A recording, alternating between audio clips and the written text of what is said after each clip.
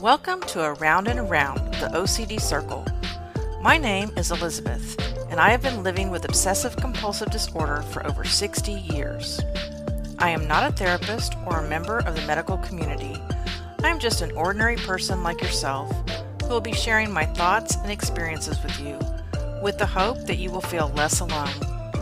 If you don't have OCD, I hope you will learn some information that will help you understand this disorder better. Some of the topics I will be covering may be triggering for you as a listener. If so, I apologize in advance. Since I don't know what your triggers are, please refer to the episode summary in the show notes before listening to each episode. If at any time you feel like hurting yourself or ending your life, please call the 988 Suicide and Crisis Lifeline by dialing 988 if you are in the United States. It is open 24 hours a day, and you will be connected with the nearest crisis center to receive immediate counseling and local mental health referrals. Now, on to today's episode.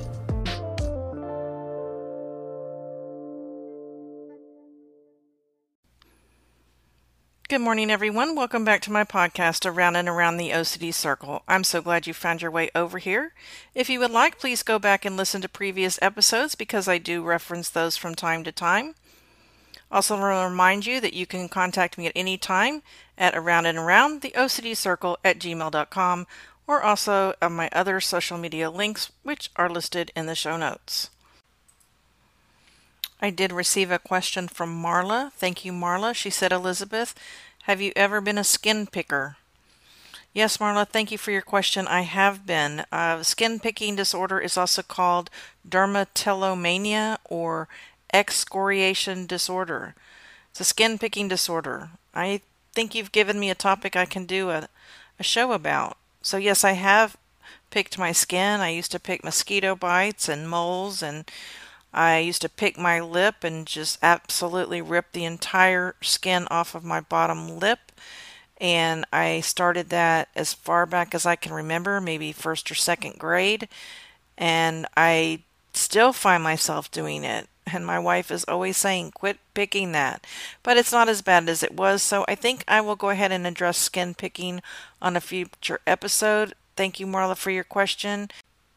And I greatly appreciate this suggestion as a future topic. Today I wanted to start it off and talk a little bit about what's going on with me today. Last night I had a dream about one of my Facebook friends. Now I haven't seen this woman in over 10 years, and I think I met her mother one time. She hasn't been posting about her mother on Facebook or anything like that, but last night for some reason I had a dream that her mother died. And when I woke up this morning, I was a little bit panicked. And so I spent today checking Facebook. I couldn't tell you how many times I checked it.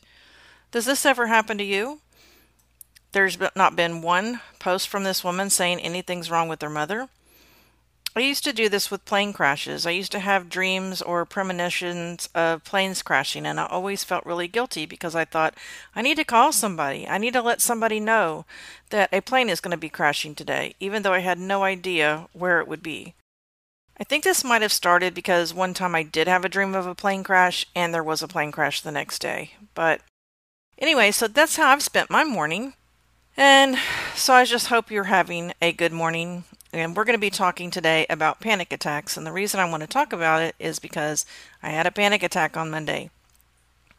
I rarely have them anymore. I have them maybe once every 4 to 6 months. Maybe twice a year I have a panic attack. And so I'm going to read to you from ChatGPT. That's what I've been using for references lately. About panic attacks, a definition is a panic attack is a sudden episode of intense fear or discomfort that reaches a peak within minutes. Symptoms often include a rapid heartbeat, sweating, trembling, shortness of breath, a feeling of impending doom, and physical sensations like chest pains or dizziness. Panic attacks can occur unexpectedly or in response to specific triggers. They are a hallmark feature of panic disorder, but can also occur in other anxiety disorders or as a result of stress. It's important to note that while OCD and panic attacks are separate conditions, they can sometimes co-occur. For instance, someone with OCD might experience panic attacks related to their obsessive thoughts or during exposure therapy. Managing these conditions may require a comprehensive approach tailored to the individual's specific needs.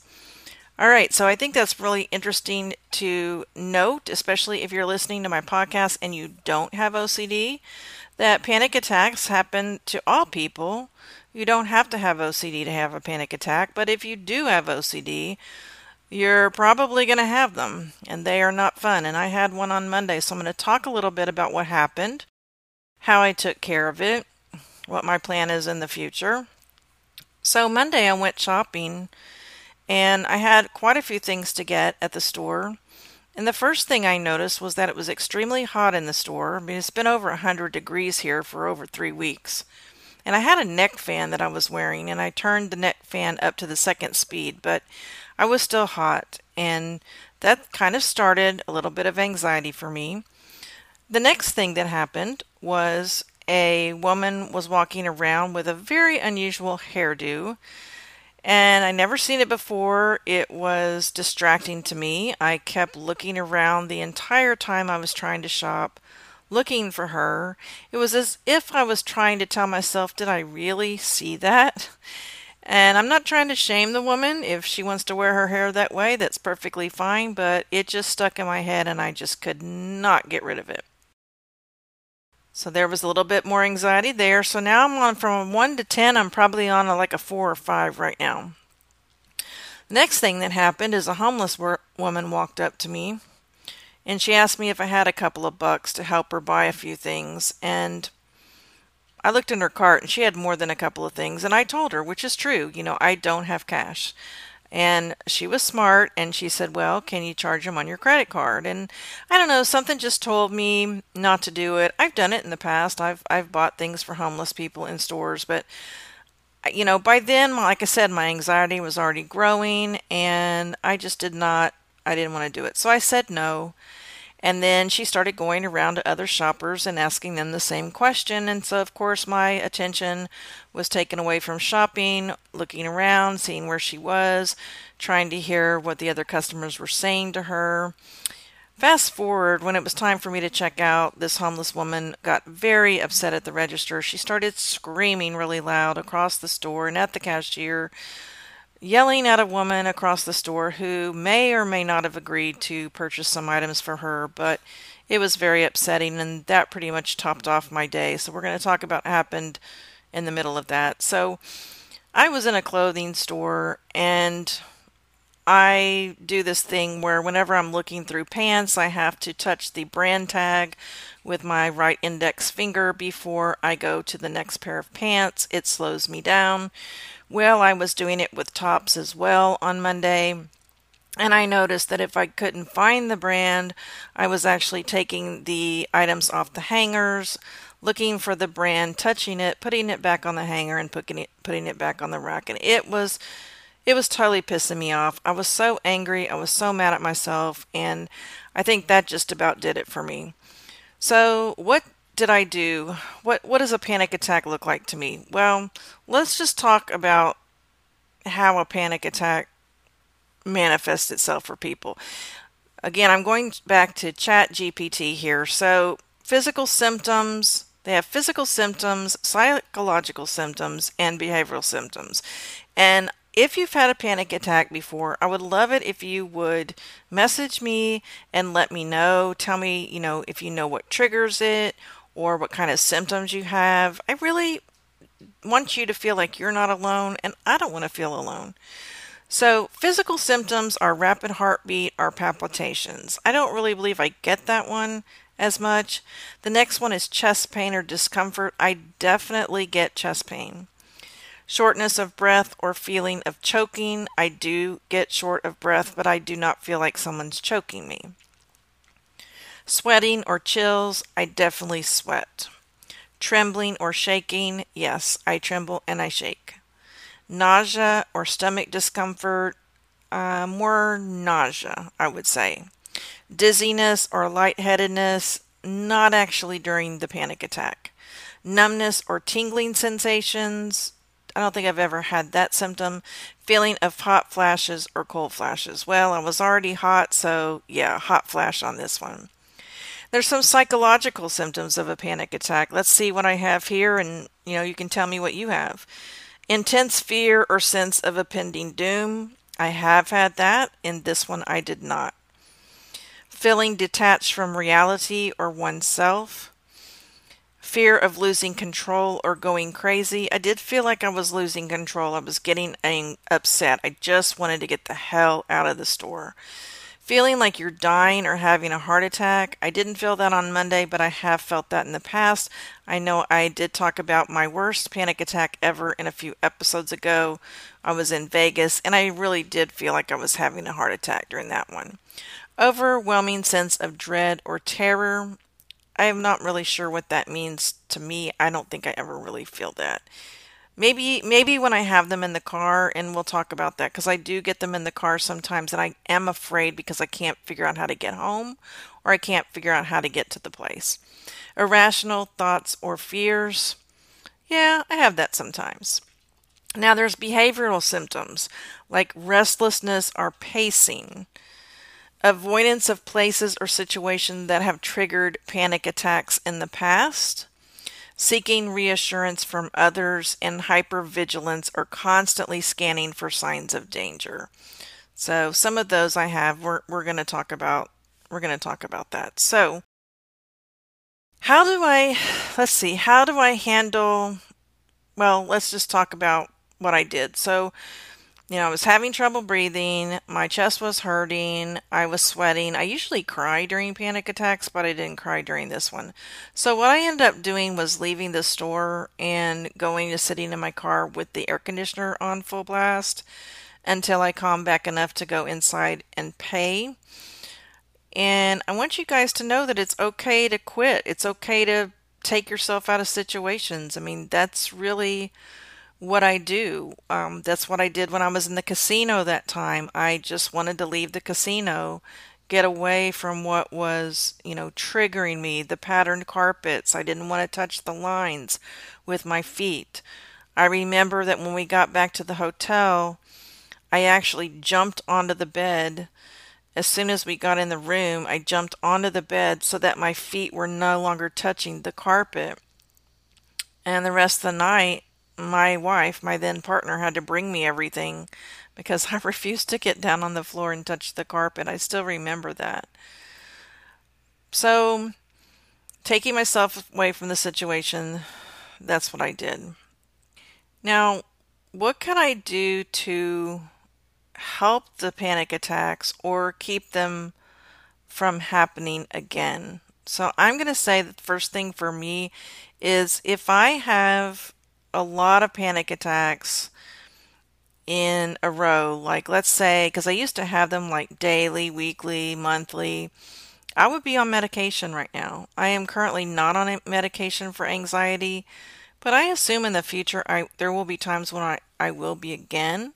I'm just taking a break right now. Right now, I don't really feel like I need medication to manage my panic attacks, but that's one thing I really encourage you guys to do if you're having a lot of these attacks to, see a professional, possibly get on some medication, get into some therapy, get into some cognitive behavioral therapy, and maybe that will help lessen the recurrence of the panic attacks. And like I said, my first thing I do usually is take myself away. So when I have them in the car, I pull off the road, I get off the road, and once I get off the road and talk to somebody on the phone, my panic attack starts to dissipate. It takes a while, all right? When I got home on Monday, I immediately sat down on the couch and I told my wife what had happened, and I thought I was fine.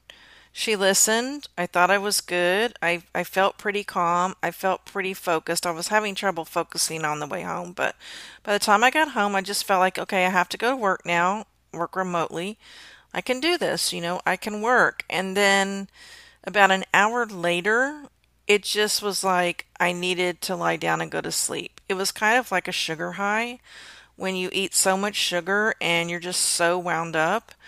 and then about an hour or two you just totally crash. That's how I felt. And panic attacks for me, I don't know about for you, but they drain me. They drain me physically, they drain me mentally. And so for the rest of the night, I had to just try to relax and not do anything that required thinking. And I did feel a little nauseated after that too. So I'm very curious to know, what do you do? How does a panic attack affect you later on during the day? I mean, does it go away and then it's gone? That's just not how it works for me. I'm happy to announce that Around and Around the OCD Circle podcast now has a Facebook page. A private, safe space where we can share our OCD experiences with others. Topics such as obsessions, intrusive thoughts, and rituals will be discussed by members who can relate to one another because we all have one thing in common: obsessive-compulsive disorder. You are not alone. Join us, won't you, on the Around and Around the OCD Circle Facebook page. The link is in the show notes. Hope to see you there.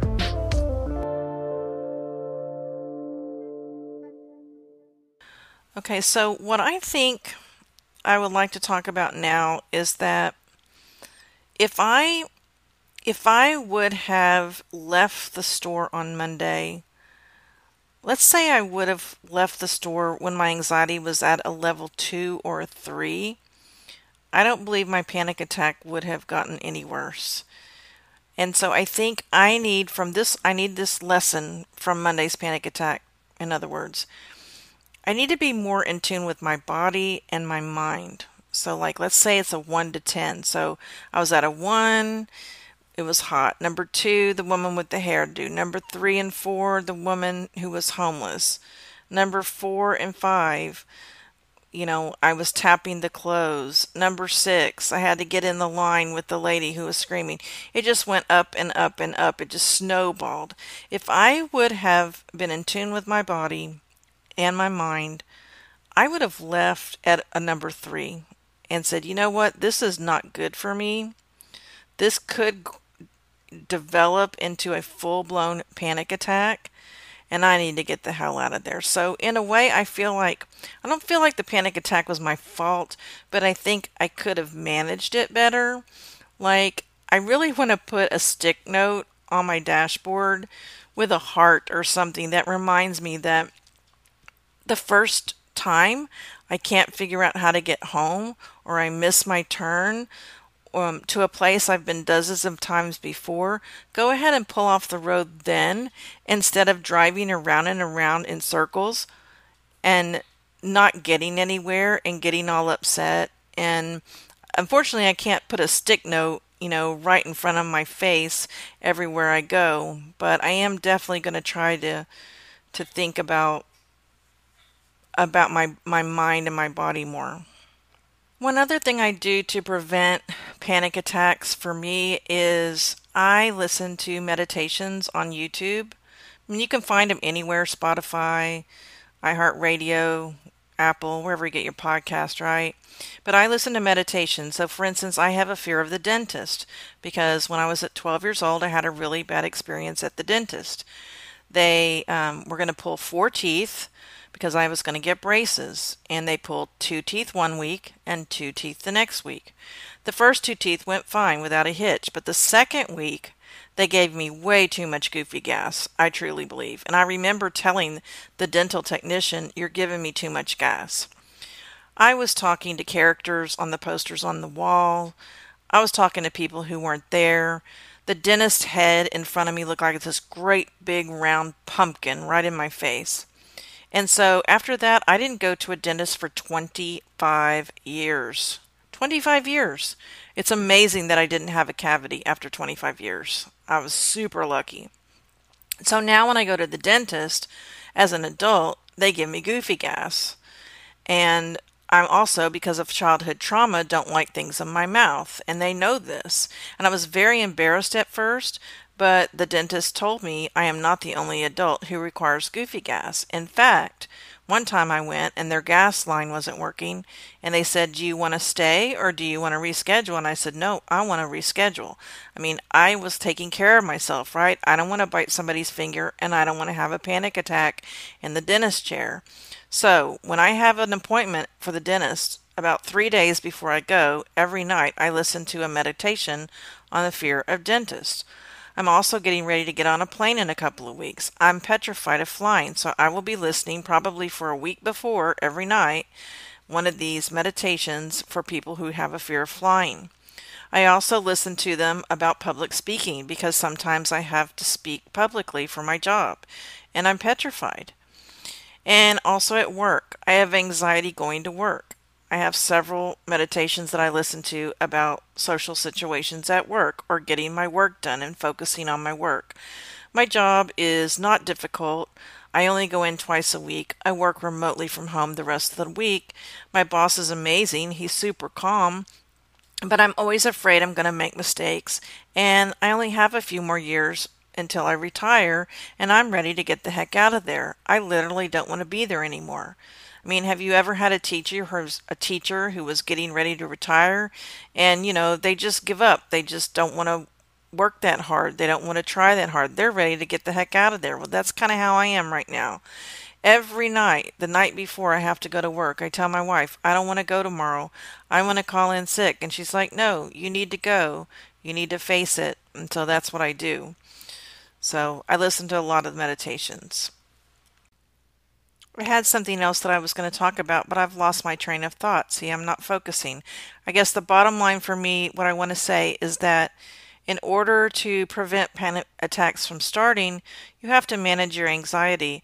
And so that's where cognitive behavioral therapy really comes into play, because if you can change, let's say you have a ritual, let's say you wash your hands 20 times in a row, and we've talked about this. To throw a wrench into the ritual, change it in some way. That's why I always say just change it a little bit. Only wash them 19 times in a row. Don't go to 5 times. That's going to be way too much anxiety. Just change something very, very small and just feel a little bit of anxiety at a time. So if we can manage the anxiety from growing, we won't go into a full-blown panic attack. And I didn't manage mine very well on Monday. So again, I hope that you will contact me. Let me know what you think about panic attacks. Have you ever had one? Have you never had one? Like, I can't imagine anyone who has an anxiety disorder never having a panic attack. If you have it, I'm so happy for you. But I really would like to know how you address them. And also, if you would like to be a guest on this show, please message me. You can be completely anonymous on air. I look forward to talking to you. Feel free to suggest future topics for this show. Again, thank you so much for joining me. I hope you have a beautiful day. Until next time, bye.